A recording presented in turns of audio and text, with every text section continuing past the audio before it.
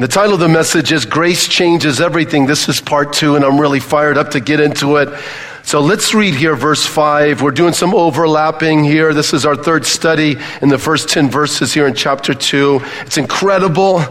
Really looking forward to it. Actually, let's begin in verse 4. But God, who is rich in mercy, because of his great love with which he loved us, even when we were dead in trespasses, made us alive together with Christ. By, what's the next word, you guys? Grace. You have been saved, raised up together, and made us sit together in the heavenly places in Christ Jesus, that in the ages to come, he might show the exceeding riches of his grace in his kindness towards us in Christ Jesus.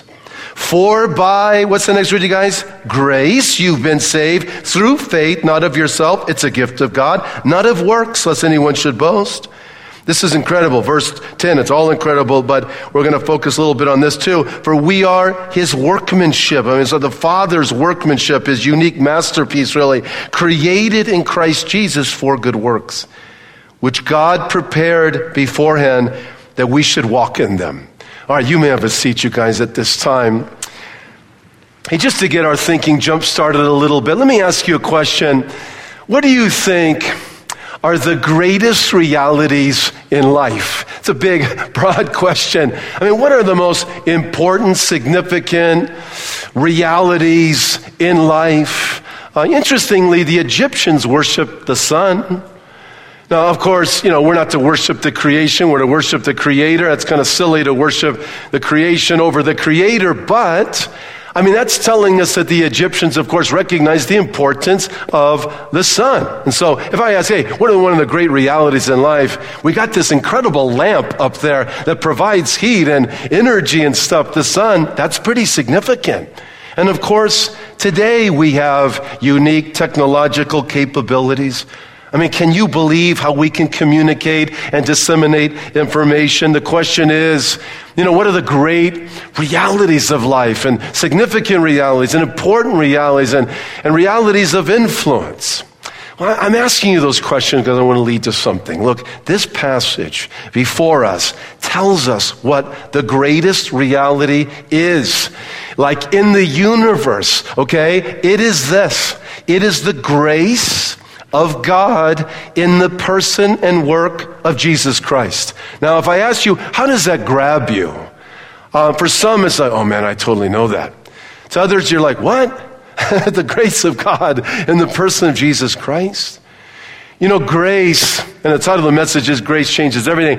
Grace, the technical definition is a gift, favor, unmerited favor. That's the definition of the word itself, but the reality of grace far exceeds the technical definition. It means more than a gift. It means more than unmerited favor. I'm telling you, the reality of the grace of God in the person of Jesus Christ is the greatest reality in existence. In the universe, it will outlive the sun. It will outlive our technology.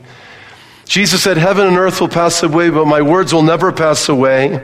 He talks about this reality of the grace of God in the ages to come, which tells us that we're moving into eternity, that life is linear. We're talking about it. Life doesn't run in cycles like, we just go from A to B and never get to C. It just burns up. No. It's like God creates us and we live forever. And in Christ, it's going to be ages after ages into eternity. And the reality will be the reality of Almighty God and our standing in Christ by the grace of God. Now listen. Just a little warm up here before we look at the text. That means the most reasonable thing, you guys, the most reasonable thing to do this morning, okay, and to redo this morning is actually to believe and to put your faith in the grace of God in Christ. Now, for believers, we've already done that, but we're to redo that over and over and over again. Faith in Jesus Christ is totally reasonable. I mean, Romans chapter 12 says, I urge you, therefore, brethren, by the mercies of God, that you present your bodies a living sacrifice, wholly acceptable to God, which is your, can someone tell me, reasonable service. Oh, watch this. You see, everybody, whether they're a Christian or not, everybody operates and lives their life by faith. Now, I'm not talking necessarily biblical faith or the belief of who the Lord is, but bear with me. I'm talking about everybody lives by faith. So if I say the most reasonable thing to do is actually to put your faith and to believe and to have your heart and your mind and your outlook informed by the truth of God, and by grace itself, and that's the most reasonable thing to do. Someone might say, and we talked about this last week, well, faith is, to be frank with you, I don't know if I'm kind of the faith type, because that has to do with superstition or things that you can't see or the divine or things that are way bigger than I can wrap my mind around and stuff. The idea of faith kind of carries a lot of baggage. But please hear me. The reality is that all of us are informed by belief and faith in one way, shape, or form. The question is, what do we base our faith and belief on? Because none of us actually, whether it's choosing an ice cream cone or what college we're going to go to or who we're going to marry, none of us make those choices based on full disclosure. None of us base those choices on the findings of the scientific method, and therefore, because I just totally know it's an absolute certainty, I'm going to marry this person, I'm going to have this ice cream cone, and choose that college. No, that's not how life works. And so this means that every day we experience a type of vulnerability in the decisions that we make that then have the potential to certainty. Like, I think I'll have that ice cream. I think it will be good, and I'm really hoping it's going to be good. Oh, it's really good, That's really good because, so that belief, a little bit of uncertainty, it's awesome. The most compelling basis to establish our faith, our life, our belief is on the grace of God in Christ. Why is that? Let's answer that. There's three main points. I'll get to it. Look at verse 5. Go back to verse 5. Check this out. A lot of details, guys. Let's answer why grace changes everything. Why it's the greatest reality of all. Go back to verse 5. It says, even when we were, what's the next word, you guys? Dead, all right? In trespasses. Now, this has given us kind of a before picture of who we were prior to Christ. It is totally self-evident, totally reasonable.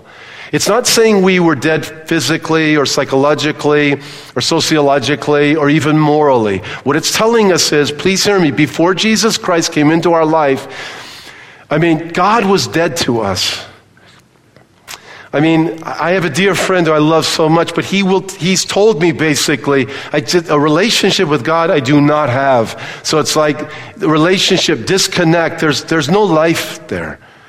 And prior to coming to the Lord, it's a simple point, but it's really important to make. None of us could say that real relationship with the true and living God, personal, like He knows me and I know Him, was really at play. It wasn't. We were dead in sins, trespasses, weakness, sins. That's what it speaks of. Trespasses, intentional, stepping outside of God's boundaries. It's created separation. But here's the good news. Check it out. He made us alive. Together, with, what's the next word? Christ. Whoa. Look up here for a second. These details are very important. Right now, if you've received Christ as your Lord and Savior, what that is saying is your chief identity that informs your life in the here and now and forever, really, is that you are in Christ positionally right now. Even though it's like you don't see Him, or you're walking in companionship with Him, like seeing Him, face to face, or in some bodily form. Actually, you've been made alive together with Christ. And look at verse 6, raised us up together. I just want you to see these details. Fantastic picture there. And He actually made us to sit together in heavenly places. We talked about this last week, but the idea of being seated speaks of identity. And that's already taken place. The idea that God's actually Well, Christ is alive. He conquered the grave. He ascended to heaven. He is the King. Okay, he made us alive to have a relationship with him. It's speaking of position here. We've been raised up. It's like we are with Christ right now. Positionally, we're in Christ. And not only right now, but actually our position in Christ is for eternity. Look what verse 7 says, that in the ages to come, it's like he might show the exceeding riches of his, what's the next word, you guys? Grace, in his kindness towards us in Christ Jesus. And what this is telling us is that we all share, okay, hear this like you've never heard it before. We all share in what Christ accomplished. We all share in it right now and who he is. Now let me try to illustrate this. Look, every Sunday, hundreds of thousands of people file into stadiums all throughout our country.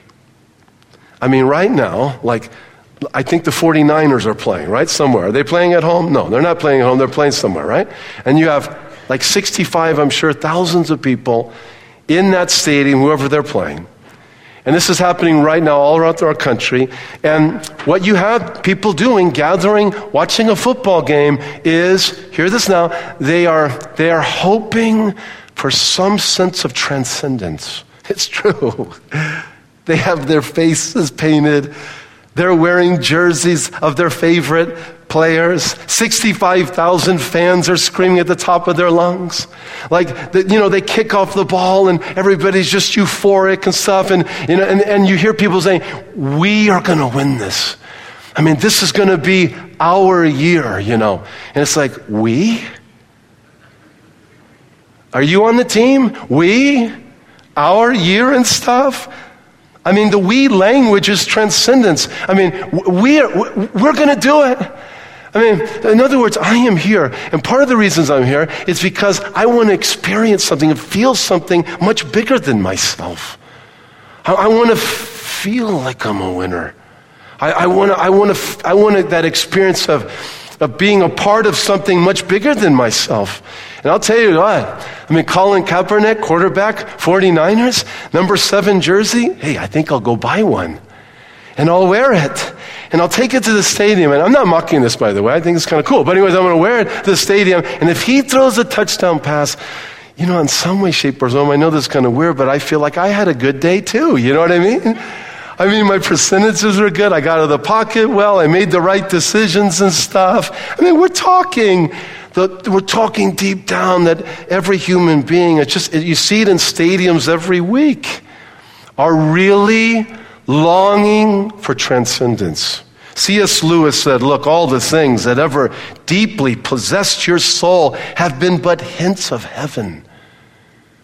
I mean, tantalizing glimpses, promises never quite fulfilled, echoes that died away just as they caught your ear. If I find in myself a desire which no experience in this world can satisfy, and Super Bowls don't really satisfy, the most probable explanation is that I was made for another world.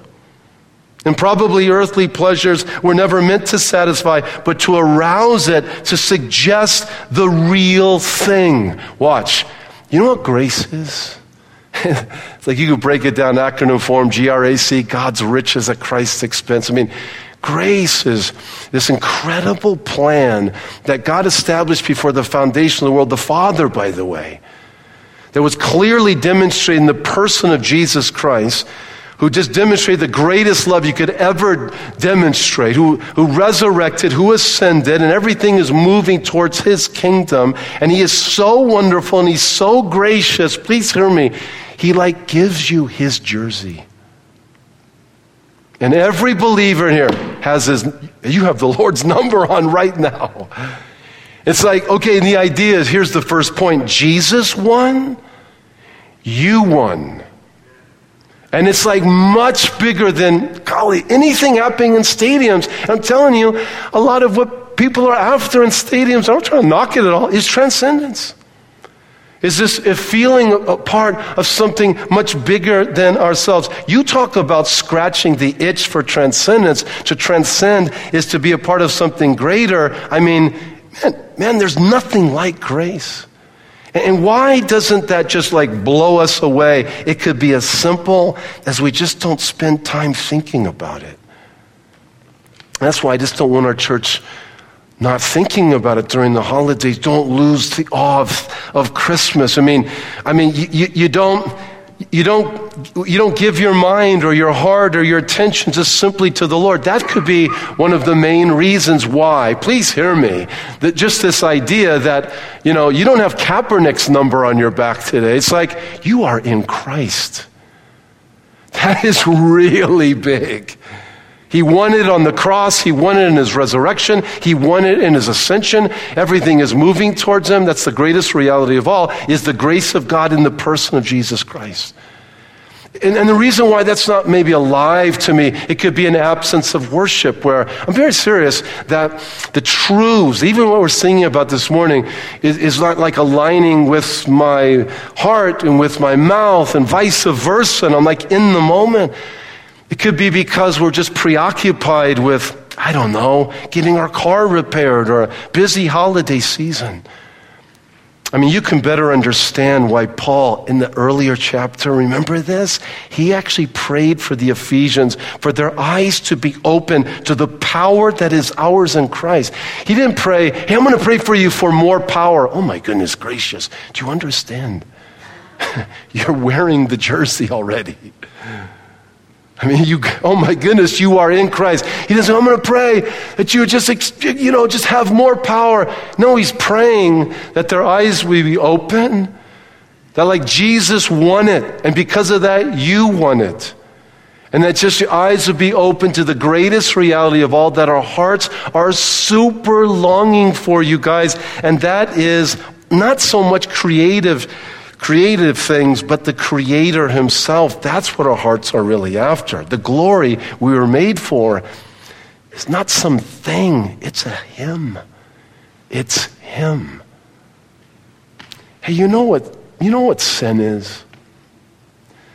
Technically, sin is two things. One, sin, S-I-N, equals, it's missing the mark, that by nature we're weak, we need help. We all fall short of the glory of God. That's sin. Two, trespasses, intentional stepping over the line of God's original design. I mean, I know what's right, and I'm still just doggone it. I'm not going to embrace it. Now, that's intentional. A lot of our sins are because of weakness, and of course, well, hopefully not a lot of our sins are because of trespasses. But listen, sin is a form of insanity. I mean, what is insanity? I mean, it's being out of touch with reality. And what is the greatest reality of all? It's the grace of God in Christ. Can I hear an amen to that? Let me share with you the alternative to grace and all that it means. The alternative is I live with unrealistic expectations. I want the here and now to behave as if it's my final destination. And that leads to just focusing way too much on myself. And I end up asking way too much of other people as well, making them almost ultimate things to give me what only God can give me. I end up a controlling person and even a fearful individual. Because even while I maybe would write a bucket list, which can help me identify some goals in life, it's based on a false premise. It's based on the false premise that when I hit the bucket, it's done. No, when we hit the bucket as believers, when we die, our last breath on planet Earth is going to be our first in heaven forever, serving the King. And a lot of times those bucket lists are so selfish. It's just like, well, I'm going to play golf all the time. I mean, wait a second, you got so much to give, you 60-year-old, to the glory of the King.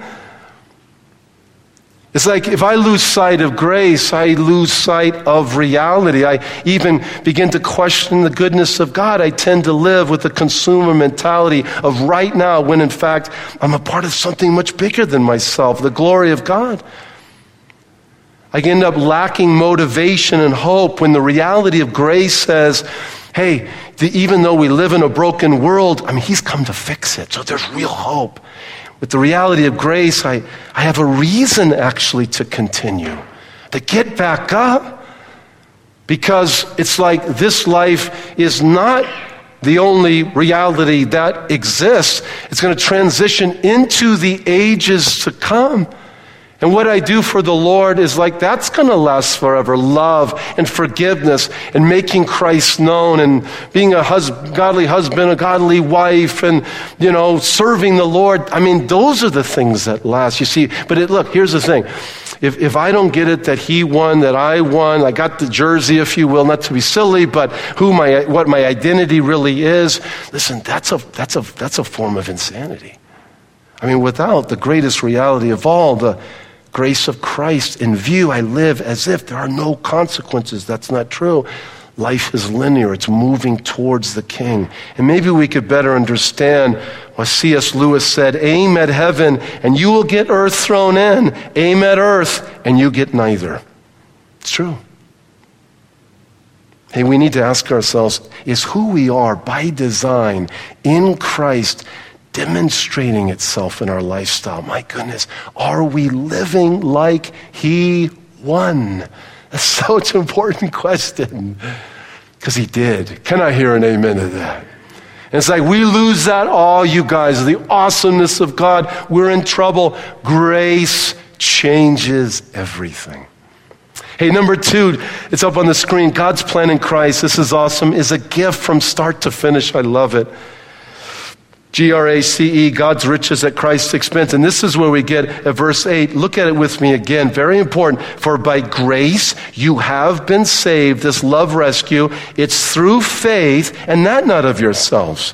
It's a gift of God. Whoa. Even faith, that is the door by which grace is received, is a gift from God.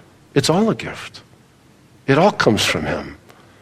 Now, I talked about earlier that everybody operates with some faith. I mean, it is a form of faith to say, I think the 49ers are going to reach the playoff, but this is a different faith, of course. This is a faith and belief in the greatest realities of all, and that's the person and work of Jesus. This belief is the belief that puts its weight on grace that is totally reasonable. Now, here's where I want us to put our thinking caps on, okay? Why God's plan in Christ is a gift. It's a phenomenal gift from the Father in Christ. Why it is, and I just want us to reason this out just a little bit. It has all to do with the fact that God is glorious in grace. He's glorious in his love and his majesty. But in the process, it provides an accurate view of who we are. And it kind of gets back to the before picture. I love what Pascal said. I think I have his quote up here. It's a great quote. He says, grace is indeed required to turn a man into can someone tell me? Saint. Oh, for sure. And saint means sanctified one, cleansed of sin, right before God. Every Christian is a saint. But man, grace is absolutely essential. And he who doubts this does not know what either a man or a saint is. Oh, it's grace and it's a gift. Believe me, from start to finish. Now let's be reasonable. We all fall short of God's righteous standards. Everybody knows that. We don't even uphold our own standards. Just check with me. Watch. We also, at times, unfortunately, intentionally step out of line with what is right. How many of you believe that? Just raise your hand real quick, okay? Everybody on the same page? Yeah, absolutely. Now, here's where it gets fuzzy with people.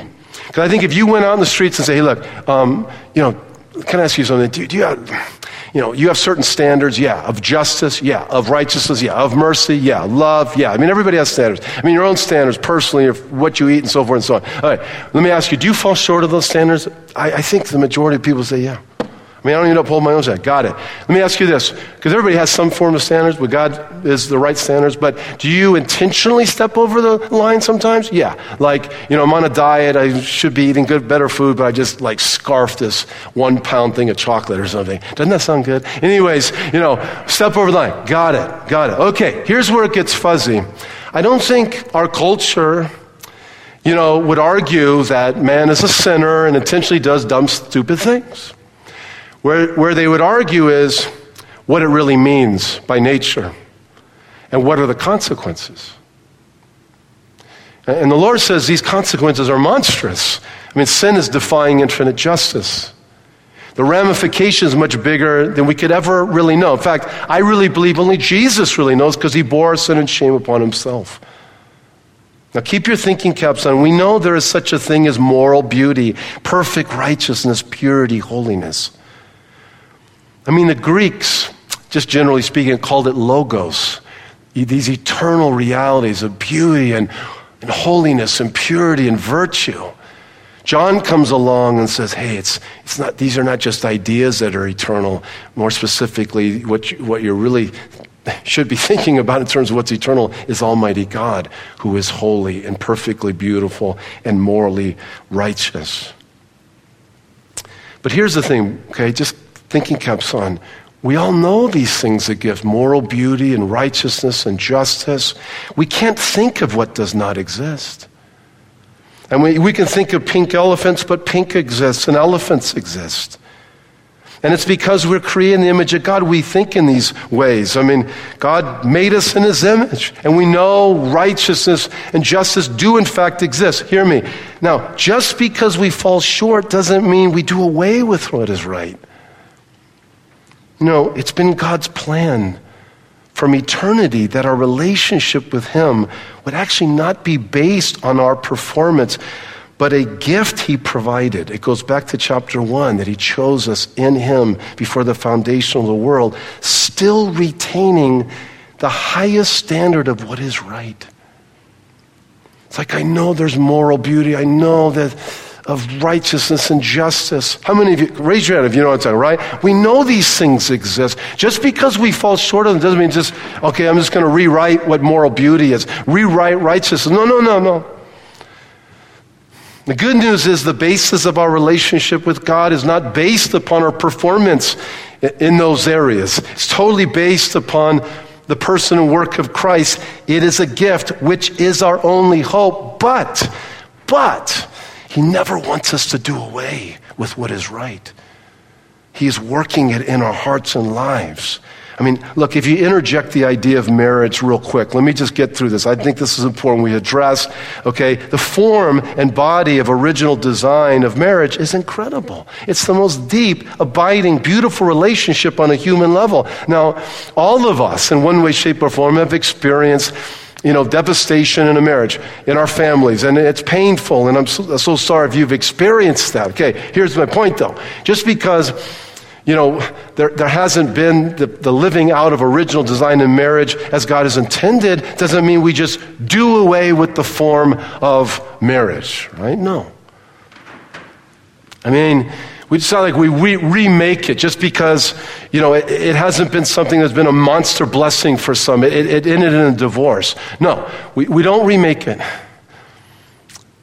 I mean, of course, it's being kind of trying to be remade in our generation, right? I mean, just because maybe some haven't experienced the best that God has intended. I mean, in our generation, you have those who are saying, okay, well, let's just remake it and make it a same-sex thing. That's not a good idea, right? And it's not God's idea. Someone might say, well, my God would never say that's so stupid. Well, listen, to sit there and say, my God would never say that, my God would take a stand against same-sex marriage, my friend, that God you're talking about is you. Because there is such a thing as original design. Can I hear an amen to that? And listen, very important, because these are big issues you're going to hear in the public square.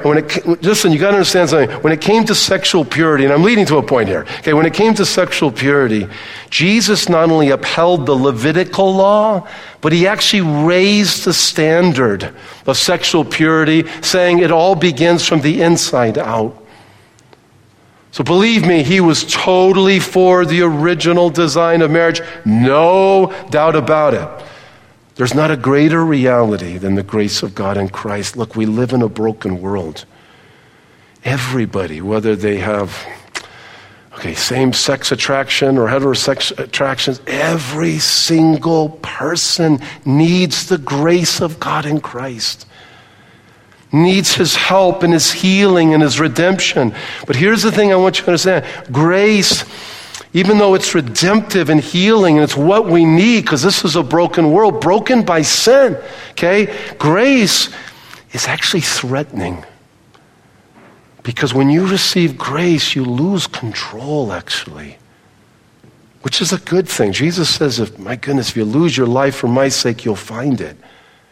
Grace is favor given to someone who deserves the opposite. And therefore, real grace, whenever it's offered, it's actually threatening. How many of you, let me try to illustrate, how many of you have seen the play or the movie Les Miserables? Could you raise your hand real quick? Okay, many of you. You know, Jean Valjean was a person who had been misused and oppressed and abused, had become a criminal. You know the story, right? But listen, he was self-righteous. I mean, even though he had been abused and he just experienced all the brokenness in the world and stuff, and in his own life, had a heavy heart and stuff, he was a self-righteous man. He was going around ripping off other people, feeling superior to other people. But all that changed when he was questioned by the police for possessing some very expensive silverware that he had ripped off. And when the police asked the Christian bishop, just speeding up the story, from whom Valjean stole from about the silverware, the bishop covered Valjean and said, oh no, actually it was a gift. I actually gave him this. And Valjean was at a turning point. He could stick with his pride, like, you know what, hey, yeah, I did steal it, arrest me, I'm going to work my way out of this. Kind of self-righteous, arrogant pride thing. Or he could just humble himself, just go, man, I need help outside of myself. And this guy's offering it to me. He's offering me grace. He accepts grace. He loses control, but in doing so, he finds life. In the musical, he says, my soul belongs to God. I know I made that bargain long ago. Man, it's grace is redemptive, it's healing, it's the greatest reality of all. Can I hear a big amen to that? But anyone who says, I need it. Now you have the Lord of glory who now is the manager of your life, which is a great thing. He's going to save you from yourself, and he continues to do that in our life because we're all still under construction. Okay, 10 more points. Just kidding. One more point. Watch this. It's up on the screen. A Christian, I love this, is God's masterpiece of grace. You know what the Bible says this? We're his masterpiece of grace created for good works. Please look at verse 10, and we're going to have to come back to this next week and really hone on a little bit more. But it says, for we are his workmanship. We are his workmanship. My goodness, we are the Father's workmanship, created in, can someone tell me? Christ, Jesus, for good works which God prepared beforehand that we should walk in them. What does that mean? The Greek word for workmanship literally means that which has been made, a work, a making, and sometimes it's even translated a poem. However, the Greek poema meant any work of art. So it can mean a statue or a song or architecture or a poem or a painting. Okay, look up here for a second. Watch this. Watch. This is so incredible. I mean, this is who you are in Christ. Watch this. You are his work of art.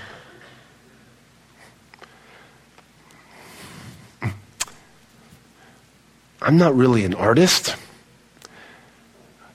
but I've been around artists. I don't want to take too much time. Many years ago, Greg Laurie sent me all of his sermons. So awesome. So when I would study his sermons and all of his work, I thought, my goodness gracious, you know what he is? He's an artist. Sure enough, he's a graphic artist, but the details, the nuances in his sermons and the words, his diction, and how concise and colorful he was. I had dinner with him, and I said, Greg, let me just ask you, you're preaching. You're an artist, aren't you? Yep. That kind of explains it. I mean, the details are awesome, and transitions, how he builds stuff, just beautiful stuff. Detail, lots of detail. If the Lord is saying to a believer, you are his workmanship, I mean, the implication of that is so incredible. His work of art, as F.F. Bruce says, his masterpiece. We are God's work of art. And I don't think there's any more excited description of a believer in all of Scripture. Watch this. His work of art is not the universe, which is incredible, and his work of art is not even the birth of a baby, a human being. I mean, that's an incredible physical wonder, and we're created in the image of God clearly, but it's his recreation of that human being in Christ. That is his work of art. Well, I've said this before, but I got to hold our newest grandson, John Paul Denham. I was telling my dad about this. I think I've told the church family this, kind of a long story short, but, these babies, they weigh, they're just like, 8-pounders, 9-pounders, whatever, they're light. But as I've gotten older, to hold a baby, it doesn't even have to be my grandchild, that child is heavy. It's like I think of John and Greg, little baby Greg. I'm thinking this is going to be a father, this is going to be a grandfather, I'm just thinking of I'm thinking of just this child is taking in all this information and the incredible complexity of his eyes and brain. I mean, it's just registering everything. Scientists will say the greatest mechanism in the universe is the human brain. And it was awesome holding our babies at 23, 24, 25, and 30 and 30, whatever, for me. But as I get older, just the weight, it's like this 8-pounder all of a sudden is like, this is 1,000,000 pounds of value and beauty. It's just incredible. I think about it, in Christ, you are actually a masterpiece. You are a work of art. You are his creation and recreation. And the details that are going into your life are phenomenal. If I ask, who are you? I mean, who are you? I mean, you got this debate. Well, who we are is based upon nature, our chromosomes, physiology. Or who we really are is based upon, nurture, environment, right? That's who we realize, how we grew up, where we grew up, and so forth. And there's a debate between the two, and really it's both, but it's even more than that. I mean, look, physiologically, I didn't choose my parents. I didn't choose my height. I didn't choose my gender. I didn't choose my IQ.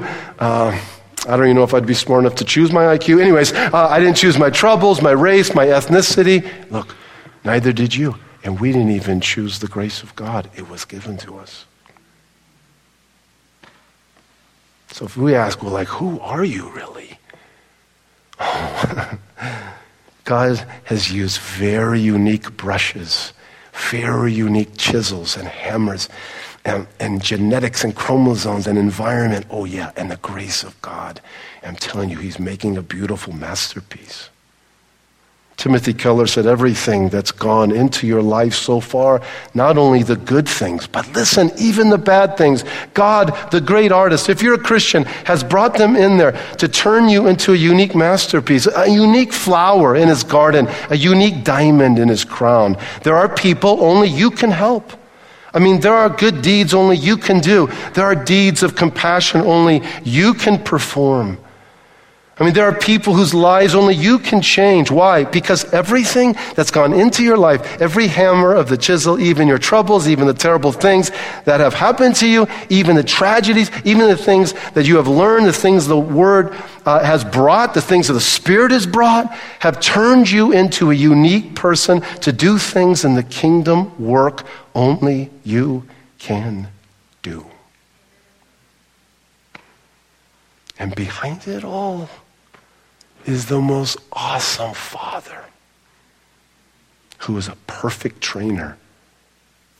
He's awesome. And he's the one that chose you before the foundation of the world. Look, I'm telling you, the most important reality to put your faith, your belief, and the Lord values faith and belief. Without faith, it's impossible to please him. Believe in the Lord Jesus and you will be saved. Yet all who received him, to those who believed in his name, he gave the right to become children of God. I mean, no one has sins forgiven. No one goes to heaven. No one has peace until there's faith in Jesus. I mean, everyone is making choices of belief and faith. None of us know everything. None of us base our decisions on full disclosure. We're all operating with faith in one way, shape, or form. Look, the most reasonable thing to do is put your faith, your life, your dreams, your hopes in the person and work of Jesus Christ. Grace changes everything. And it tells us finally that God's plan, this gift from start to finish. Can you see it now? It's not of works. It's nothing I do. Oh my goodness. It's all what He's done.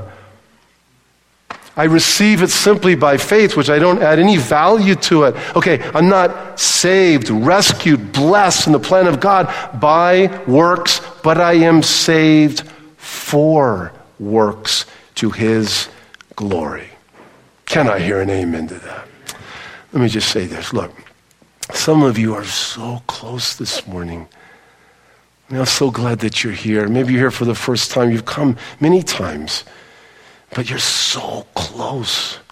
Don't pack up yet. You're so close for Christ to come into your life.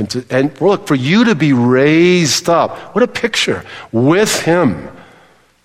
Like in Christ positionally, now and for the ages to come, because everything is moving towards Him. Can I hear a big amen to that? But He won't force Himself on you.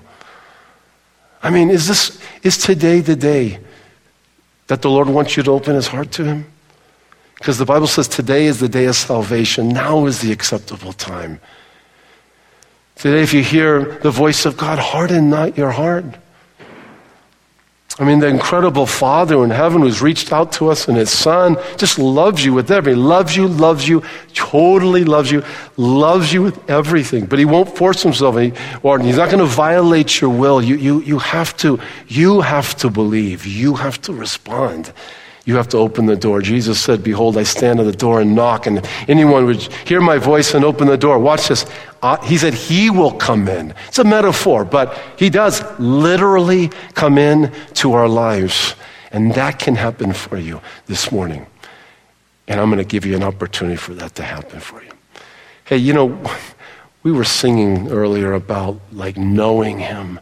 Just to know Jesus. That one lyric was so beautiful at the end. Just to know Him. And then we started this message and we said, let's go for it. Let's know Him. Let's do it. Hey, let's continue to